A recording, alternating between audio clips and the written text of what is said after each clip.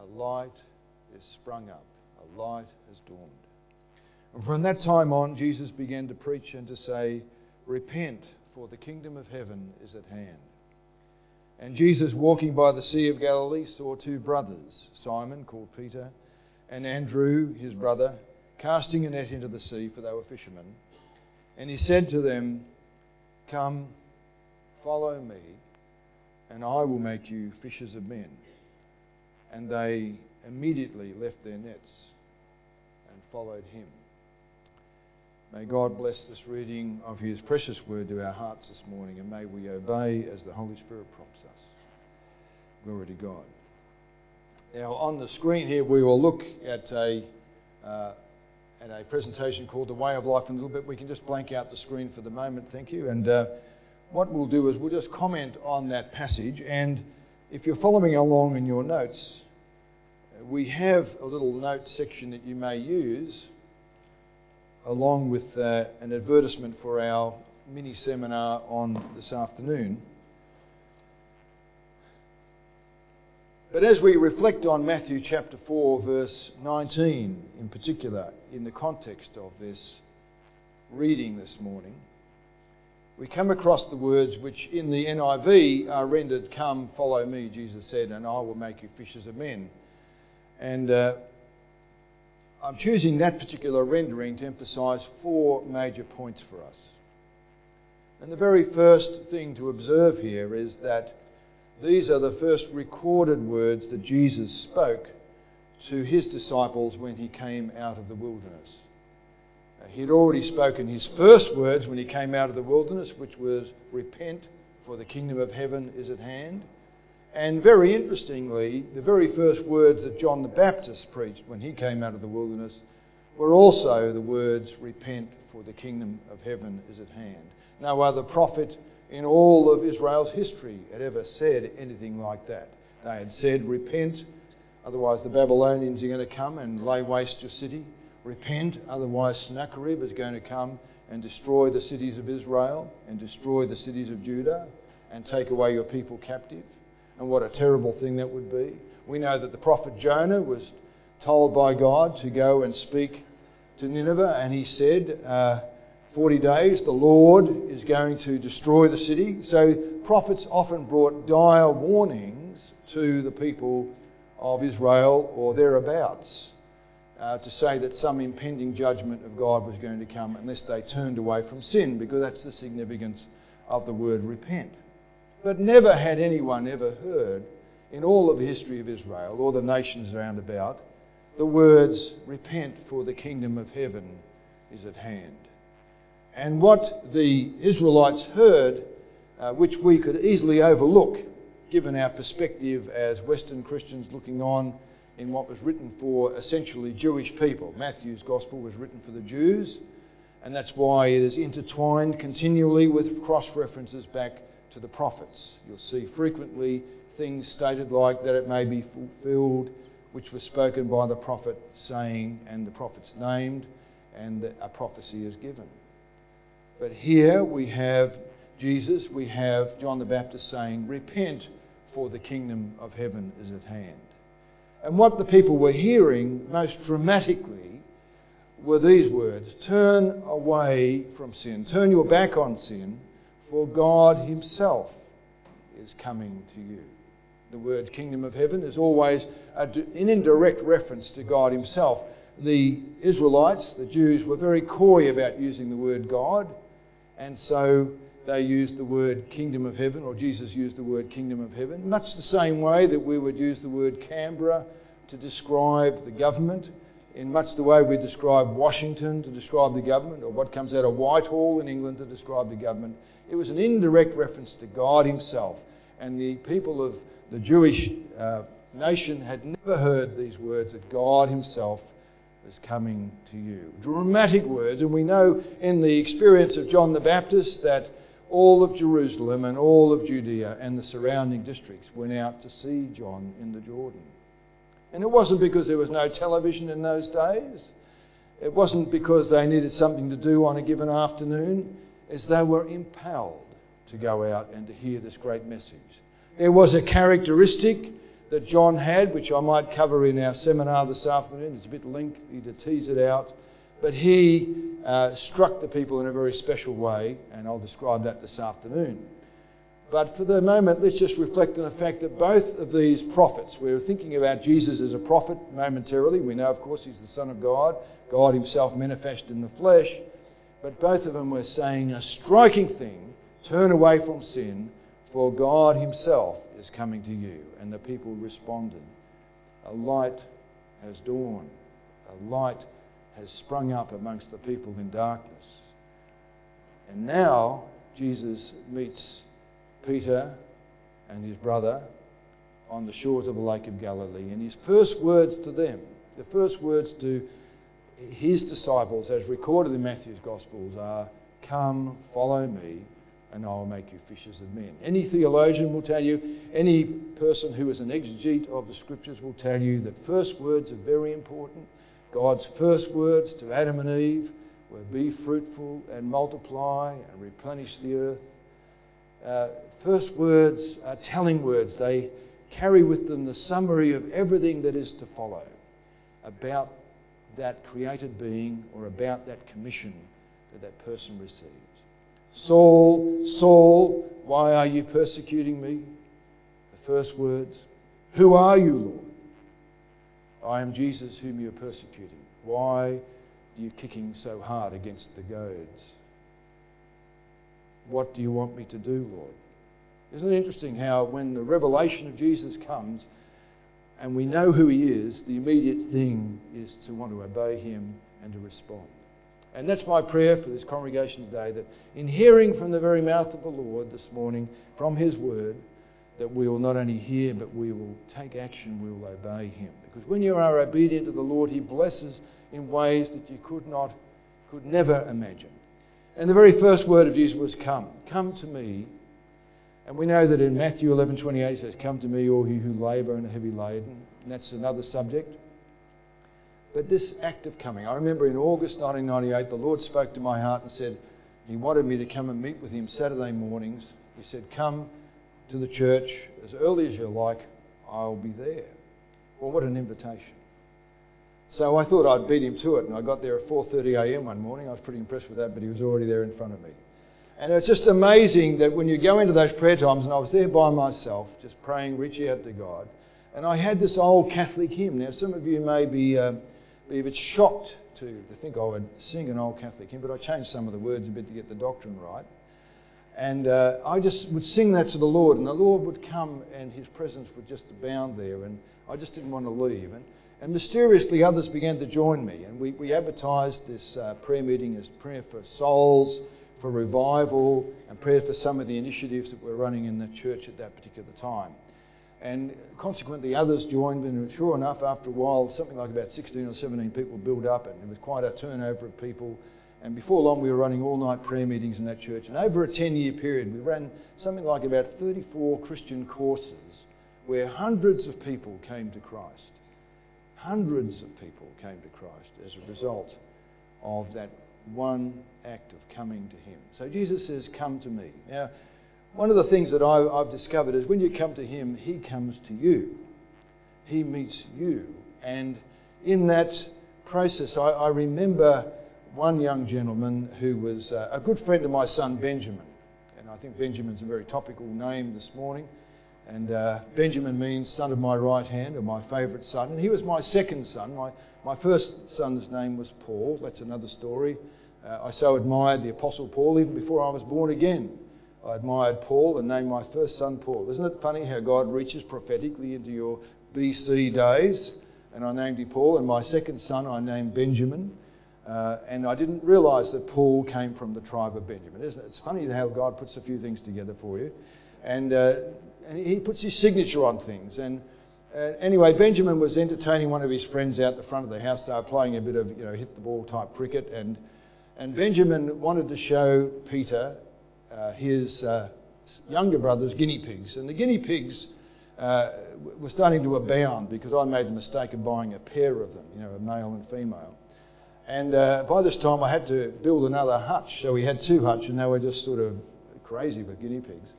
And as you approached the cage, they would sort of run off into a corner and put their bunty little heads down. And on the basis that if they couldn't see you, you couldn't see them. You know, it's not a very good strategy, I think you'll agree. And as Peter and Benjamin approached this cage, Benjamin said, "Now, Peter, these animals are stupid animals." And Peter said, "Well, maybe evolution will be more kind to them." And I was within earshot and I said to Peter, "Do you really believe that, Peter?" He said, "Is there an alternative?" He said, "Yeah, God created those guinea pigs and they're reproducing after their own kind, just like the Bible said they would." And he said, "Do you believe in God, Mr. McLennan?" I said, "I don't believe in God. I know God." And he looked at me stunned and he said, "Mr. McLennan, can a man really know God?" I said, "Yes, Peter, I met him." I noticed our brother mentioned the date. I think it was in 1960 in September. I didn't catch the day. And that God spoke to his heart. Something similar happened to me as a young army officer in 1974. And I was born again and filled with the Holy Spirit in just a few days after that. And my life totally changed. And it's interesting that Psalm 40 was the very psalm that God gave me at that time. He lifted me up out of the miry clay, out of the pit of despair, and set my feet upon a rock and established me as I walked along. Many shall see and hear and put their trust in the Lord. So I always took that as a sign to me that I was to tell others about Jesus. And I know that all of us would take heart from that. That many, because of you, will see and hear and put their trust in the Lord. Anyway, Peter and I were having this conversation. I said, "Look, Peter, I'll put a challenge to you.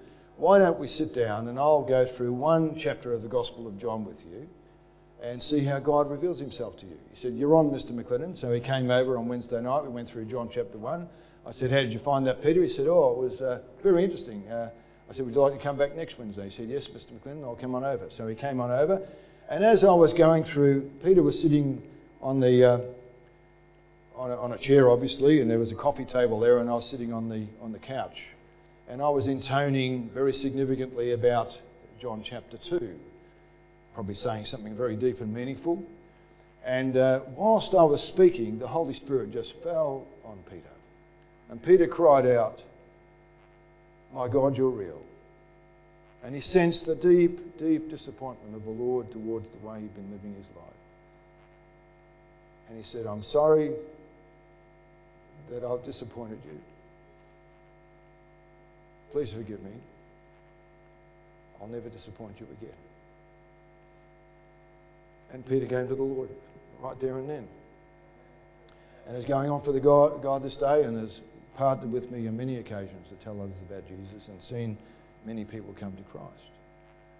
So it's just amazing what God will do if we are holding forth his word, the word of life. But Jesus said the key is to come to me first. Come to him. Don't try and do it in your own strength. On every occasion we come to him. I was sitting next to a lady who I shouldn't have been sitting next to in the plane. She should have been on the other side of the plane, but some other guy had unwisely or incorrectly got in the wrong seat. So she ended up, her very bad luck, one would say from a worldly point of view, sitting next to me. But it was God ordained. And as I shared the gospel with her, she had many questions, but she was happy to receive a little presentation of the gospel that I had on my mobile phone, just conveniently orchestrated for her. We had such a good conversation, and she went away really thinking.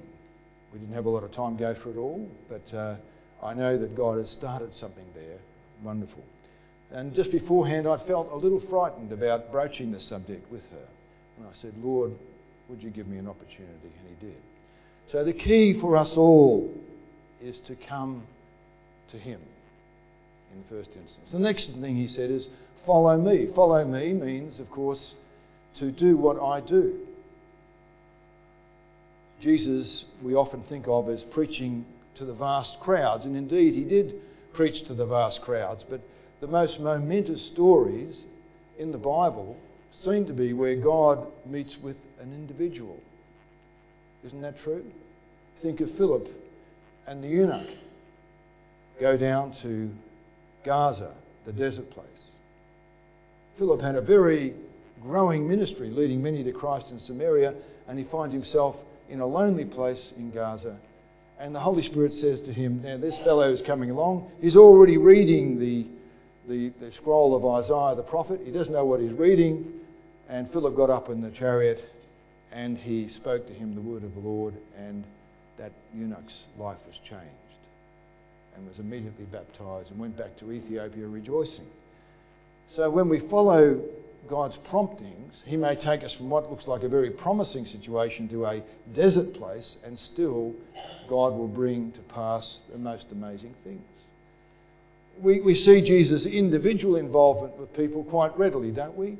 When we think of Nathanael, as Nathanael was approached by Philip, a different Philip than Philip the evangelist that I've just mentioned, when he was approached by Philip, he says, we have found the Messiah, Jesus of Nazareth.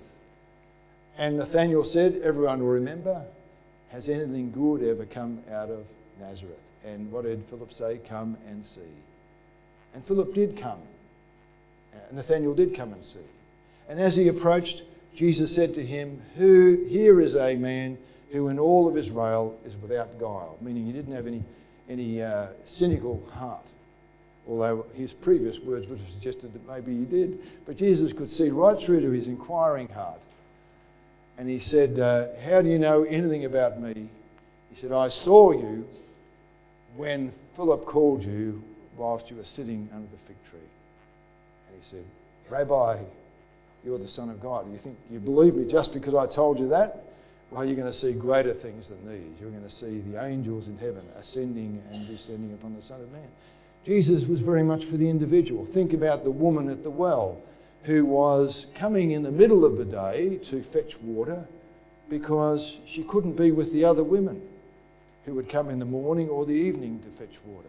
She came in the middle of the day, the heat of the day, where no one else would be around. But who was waiting for her? The great I am. And his words to her, he that is speaking to you is the one, I am. And what a revelation to her. And she goes to the whole village and says to the whole village, look, I've just met a man who told me everything I ever did. Could this be the Messiah? And they came and they also believed in him. Not just for what she said, but also because he revealed himself to them. And they asked him to stay many days in that town. There's a lot more you could say about that passage, but there is Jesus relating to an individual, an outcast. He was there for her. Or think of the blind man that Jesus healed. Jesus healed him. He didn't even know that it was Jesus who had healed him. And he has this real argument with the Sanhedrin, or the ruling class of the Jewish elders, and they throw him out. And it says, I believe it's in John 10 or John 11, it says, when Jesus found him. Notice that. Jesus went looking for that man. Or we read in Luke chapter 19 how Jesus had to go through Jericho. And prophets tended to avoid Jericho. It was considered to be an evil city. I won't go into the details there. But Jesus had to go because he had a name. And he had a man in mind that his father had spoken to him about. And when he saw a certain little fellow up the tree, he recognised the face. And he spoke to him and said, Zacchaeus, come down, for I must dine at your house today. The very one who was the offscouring of the city was the one he came looking for. Jesus was very much for the individual. And we could go on and we could go on. Follow me. I remember catching bus 293 from Epping or Eastwood, where I live in Sydney, to the city. I was working for a private equity firm at that time. God had arranged this really interesting job for me, where this company would buy other companies and really build them up and then sell them off on the stock exchange for large prices. And I was able to be there, not only working for that company, but also encouraging people in the corporate world to come to Christ. We had courses in National Australia Bank, and we had courses in Telstra and Macquarie Bank that we were running in order to bring people to Jesus. I even ran courses in this company itself. and other related companies. And ING, for example, right under the devil's nostrils once again. We were running these courses to bring people to Jesus. Miracle, really, that we actually had this job. And so I had this job, but I had to travel by bus. I was on a lower salary now, and I couldn't sort of afford to park my car at the cost of an arm and a leg. You know what I'm talking about in the city. So I caught the bus, and I sat up the front because I like to be near the driver. And a man gets on the bus, and he's a walking stick, and he's a big guy. Now, a really big guy. And he sort of flops next to me, and he sort of overflows his seat. So my face and my shoulder is pressed up against the glass. And I'm sort of there, and I'm looking at his walking stick that's sort of sticking in my ribs. And I said to him, well, what's the reason for the walking stick? And he said out of the corner of his mouth, mind your own business. He might have put another word in there, but I'll delete it. And I didn't think it was a very promising start. I don't think he would either. And we got along for about 5 minutes, and he must have relented of his sort of bad attitude. And he said, well, if you must know, it's cancer. And I just happened to have a book in my pocket called God's Second Opinion by a certain evangelist, well-known evangelist. And I pulled it out and I said, oh, you need to get this into you. This will cure your cancer if you read this and call upon the Lord. He said, get that out of my face. I don't want anything to do with that. I'm going my own way. And I said to him, sir, there is a way that seems right to a man, but the end thereof is death. And all he could do is go snort, and silence ensued. But the Lord told me to connect with him next time he was on the bus, so I made sure I was saved a seat for him. And there's one lady I got on the bus just before his stop. She was grey-headed and obviously a pensioner, and she had her eye on this seat up the front. And I said, oh, madam, I'm saving this for an invalid man. And she snorted and went off the back, saying something about the fact I should be entitled to that seat. And I said, well, it is a very important seat, And anyway, he got on, I saved it for him, and we started talking, and I talked to him about this course that I was running in the city. And to my great surprise, he turned up. And he attended the first session of the course, and he actually beat me to it. I'll never forget the sight of seeing him stuffing a party pie into his face when I arrived. And after the course, he got out and stumbled onto the street in Pitt Street in Sydney, just near Centrepoint Tower. And God spoke to Alan. He said, Alan, you're going the wrong way. He said it scared the hell out of him, and he came to Christ straight away. So, follow me, Jesus said. Follow me. Just follow my promptings. And then he says, I will make you. Isn't it good news that Jesus makes us, not we make ourselves? Isn't it good news that everything we have is a gift from him? Isn't it good news that we don't have to rely on the things we might have learned in the past, our great studies or things like that? No, they are good things and they can be turned for God's glory. I mean, the saxophonist obviously knew how to play the saxophone. Thank God for his discipline. And same with the trombonist. And what wonderful violinists here. If it was up to me, you'd hear this scratching sound. We thank God for their preparation and their training. But that's a gift from God too. And you just think about the fact that what comes out of our mouth is inspired by the Holy Spirit. I will sing of the mercies of the Lord forever, I think was one of the songs we sang. I will make plain, I will state your righteousness to all generations. There's a saying here for those who are older folk in Psalm 71, verse 17 and verse 18. And it's very important for the older folk to get hold of this. And I'm talking about people who are over 60 or 70 or maybe even a bit older. It says here that, O God, you have taught me from my youth, and up till now I have declared your wondrous works. Now also when I'm old and grey, O God, do not forsake me, until I have shown your strength unto this generation and thy power to everyone that is to come. You see, he will make us, if that is the prayer of our hearts, even in our old age, fruitful. That's what Psalm 1 tells us. Like a tree planted by a river. And his Spirit wells up within us, not only giving us joy, but in making our words impactful. I'm just thoughtful of a young man I went to see who was very promising in business. This is 1994, it's a while ago. And so stories that have longevity are good because they've stood the test of time. And this young man had a wonderful girlfriend, and I invited him and his girlfriend out to dinner. And because I was paying for the meal, I thought I'd throw in the gospel for dessert. He was a football star, and she was a stunning blonde who looked like she'd stepped out of Vogue magazine. I don't subscribe to Vogue myself, but I imagine she'd be a fitting model for it. Only trouble is she'd left her husband and 2 children to be with him. So they were living in a sinful relationship, just trying to extract some pleasure out of life. And so I presented the gospel, and they said, "Oh, hold on. The body language was very, very definite. We're very happy for you, Tony, but it's not for us." Anyway, the next day I was walking along King William Street in Adelaide with this young man, and I said something along the lines, God is light, Edmund, and in him there is no shade nor shadow of turning. I said, it's black and white with God. You can't just have shades of grey. 2 months later, I'd departed from the scene. I don't know, I consciously can't remember how much I'd prayed for Edmund at the time or anything like that. And he and this girlfriend were catching up on some sleep early one Saturday afternoon, about 1 o'clock. They were in bed.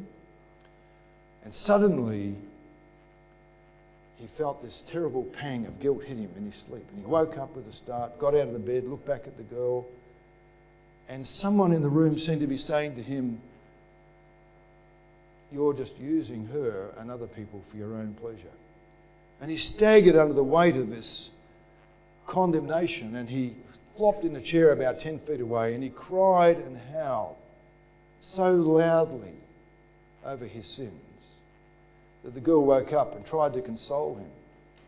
She even tried to ring an ambulance, thinking he was having a psychotic episode. She couldn't get 3 zeros together on her phone. That's how nervous she was. And after 45 minutes, this time of conviction from the Holy Spirit lifted, and he distinctly felt God was saying to him, "This has got to stop." And he said day and night following that, he searched the scriptures looking for clues. Eventually we caught up, and I encouraged him to say the sinner's prayer, and he came to faith in Jesus and serves the Lord today wonderfully. He never married that lady. She never came to Christ, as far as I know. He married another lady who was a wonderful Christian lady, preaches the gospel, and has led many to Jesus. Some of us might see her on film a bit later. In our presentation, we're going to go through a little presentation of the way of life, and I'll just get it to come up on the screen momentarily, because being fishers of men means fishers of people, means that God's going to help you actually be fruitful. In John chapter 15, he says, "If you abide," that's live, "in me, and I live in you, you'll bring forth much fruit, and fruit that will remain." So that's a great promise. Now, in the way of life, you might start a conversation like this. What do you think is the point of life? Now, these pictures are very simple. I've seen tracts that have far too much information on them, and this can be just used on your mobile phone. And so the way I started this conversation with this lady on the plane last night, I said, "Amy, what do you think is the point of life?" She said, "That's a very interesting question." And we got things discussed, and then I said, "What do you think happens when someone dies?" One young man, I said, "What do you think happens when someone dies?" He said, "You go into the grave, that's it." And I'd love if there was time to actually have you hear his testimony as we went through this. And then the next question, how do you know what you just said is the truth? Or do you believe that there's a God and there's a heaven and hell and somehow we're meant to relate to God? And he said, "Well, I don't believe in any of that." I said, "Look, do you believe it's possible for a person to know that they're going to go to heaven when they die?" He said, "Well, I don't believe in God, I don't believe in heaven." So would that sound like a promising prospect?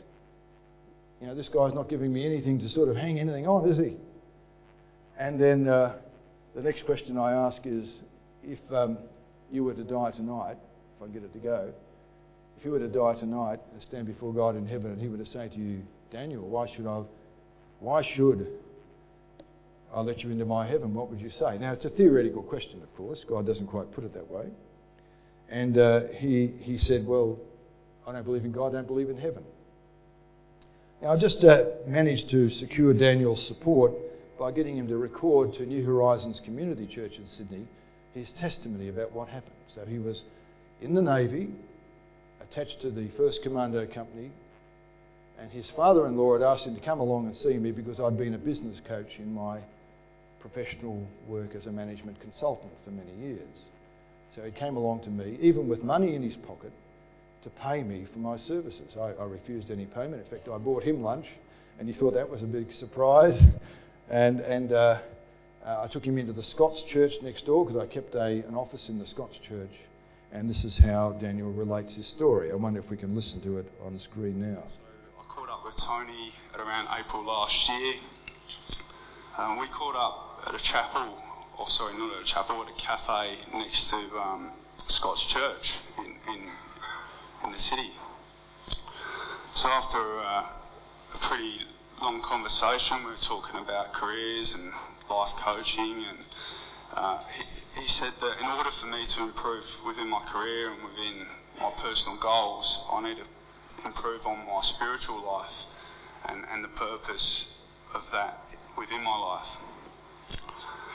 So, cut a long story short, we went back to the chapel at Scotch Church, and Tony was showing me through the Way of Life PowerPoint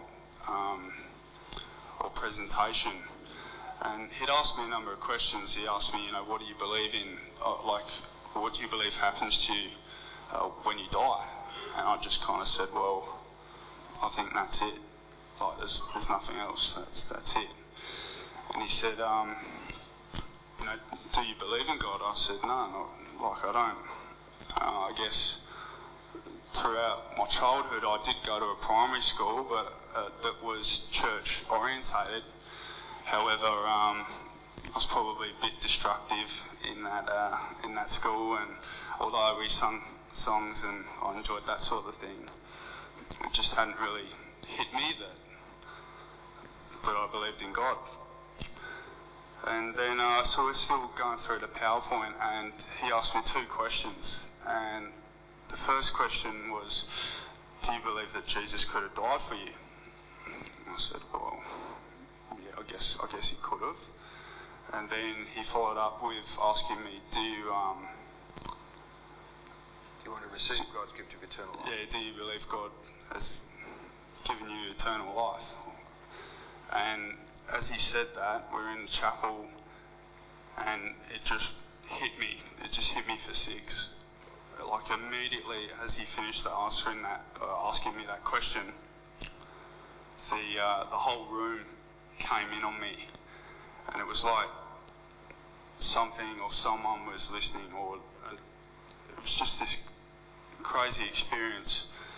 I felt like, I guess if you've ever been in trouble at school, and probably how I look now, you're a bit shaky, like I don't do too much public speaking, but it felt like I was in trouble at school, like I had this sickly feeling in my body, just felt hot, flushed, and as I said, just felt like everything compressed in on me. And I kind of said to Tony, I'm like, what's happening?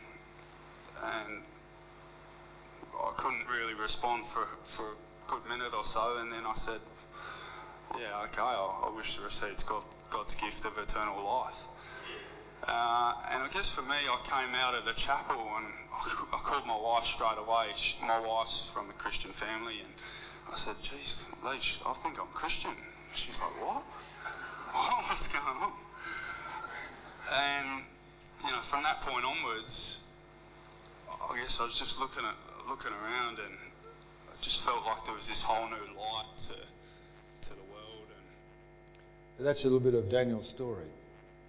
So when I started out in the conversation, he didn't look like a promising prospect. Would you agree? But God, the Holy Spirit, when I asked him the question, Daniel, do you believe that Jesus could have died for you? The Holy Spirit fell upon me. I was full of joy, that precious anointing from glory. And the Holy Spirit fell upon him. He was terrified. Now, bear in mind, he was attached to the Commando Company. So he's used to very frightening situations. But he was terrified. He cried out, "What's happening to me? What's happening to me?" I said, "It's the Holy Ghost. He's come to warn you of the need for righteousness, to how to get rid of sin and how to prepare for the judgment that is to come." And he said, what do I got to do? I said, "Do you want to receive God's gift of eternal life?" He said, "Yes, I do." So he turned from being an atheist in less than a minute to Christ. Jesus says, "I will make you fishers of men." And over time you will see this one and that one and that one and that one and that one and that one coming to Christ. And that's why we're having this seminar this afternoon, so you can be equipped as an individual Christian. Don't let the devil tell you for a moment that you're not ready. You are ready for this. This congregation is dedicated in a way that I've seldom seen congregations dedicated to sharing effectively. And God spoke to me some time ago, and I don't tell this story too often to congregations because there aren't that many who can receive it. But I was suffering from a bout of illness and recovering on the last day that I was about to go back to work, and in the morning I was dreaming, and I saw in my dream this book come down, as it were, from above, and the book was bright, full of light, and I could make out some words or half words on the book. I saw the word God, and I saw the words R-E-V brightly on the book, and a voice spoke to me through the book, and the word that came through the book were, "They," meaning the world, "have had their sexual revolution. They have had their socialist revolution. They have had their secular humanist revolution. Now is the time for the God revolution." And out of that book started to come chapter headings: prayer, presenting the gospel, parenting spiritually those who are coming to Christ. Now, I've started writing that, but the point is that God, we are on the threshold, brothers and sisters, of a mighty revival in Australia and New Zealand. Already, I was talking to a colleague of mine involved with an evangelistic organisation. He said, I've never seen the receptiveness that we are receiving now. And I've never seen the dimension of the Holy Spirit falling upon people, sometimes with just one word, like there's a way that seems right to a man, but the end thereof is death. God used that to turn Alan to the Lord. God used just a couple of chapters of John's Gospel to bring Peter to the Lord. This little imperfect presentation of the Gospel, which can let you all have if you want to register at our table after the service, this little presentation will equip you to powerfully and simply. You don't have to be a genius. You don't have to have graduated from the Melbourne School of Theology. I'm sure that's a good school. You just need to know how to share the Gospel properly with people, and this is a way to do it. We could say a whole lot more, brothers and sisters, but why don't we close in the word of prayer? Shall we do that? Loving Father, we rejoice that you've called us out of darkness and into your marvellous light, and you've given us this ministry of reconciliation whereby you make friends again with people on the earth who are lost and at this moment bound for hell, a Christless eternity. But you, O God, out of your great love and mercy, saw us all in our helplessness, and your eyes are casting over the whole earth to show yourself strong on behalf of those whose hearts are inclined towards you. Help us, O Lord, each one of us here in this congregation today, to be men and women and young people of prayer for those who are lost, to be people who will declare the name of Jesus over the lives of others, who will speak the word of God in season, who will day after day tell others about Jesus and bring others to faith in him and help them walk joyfully with him all the days of their life. We pray this for Kingsway Christian Fellowship and for your glory, Lord.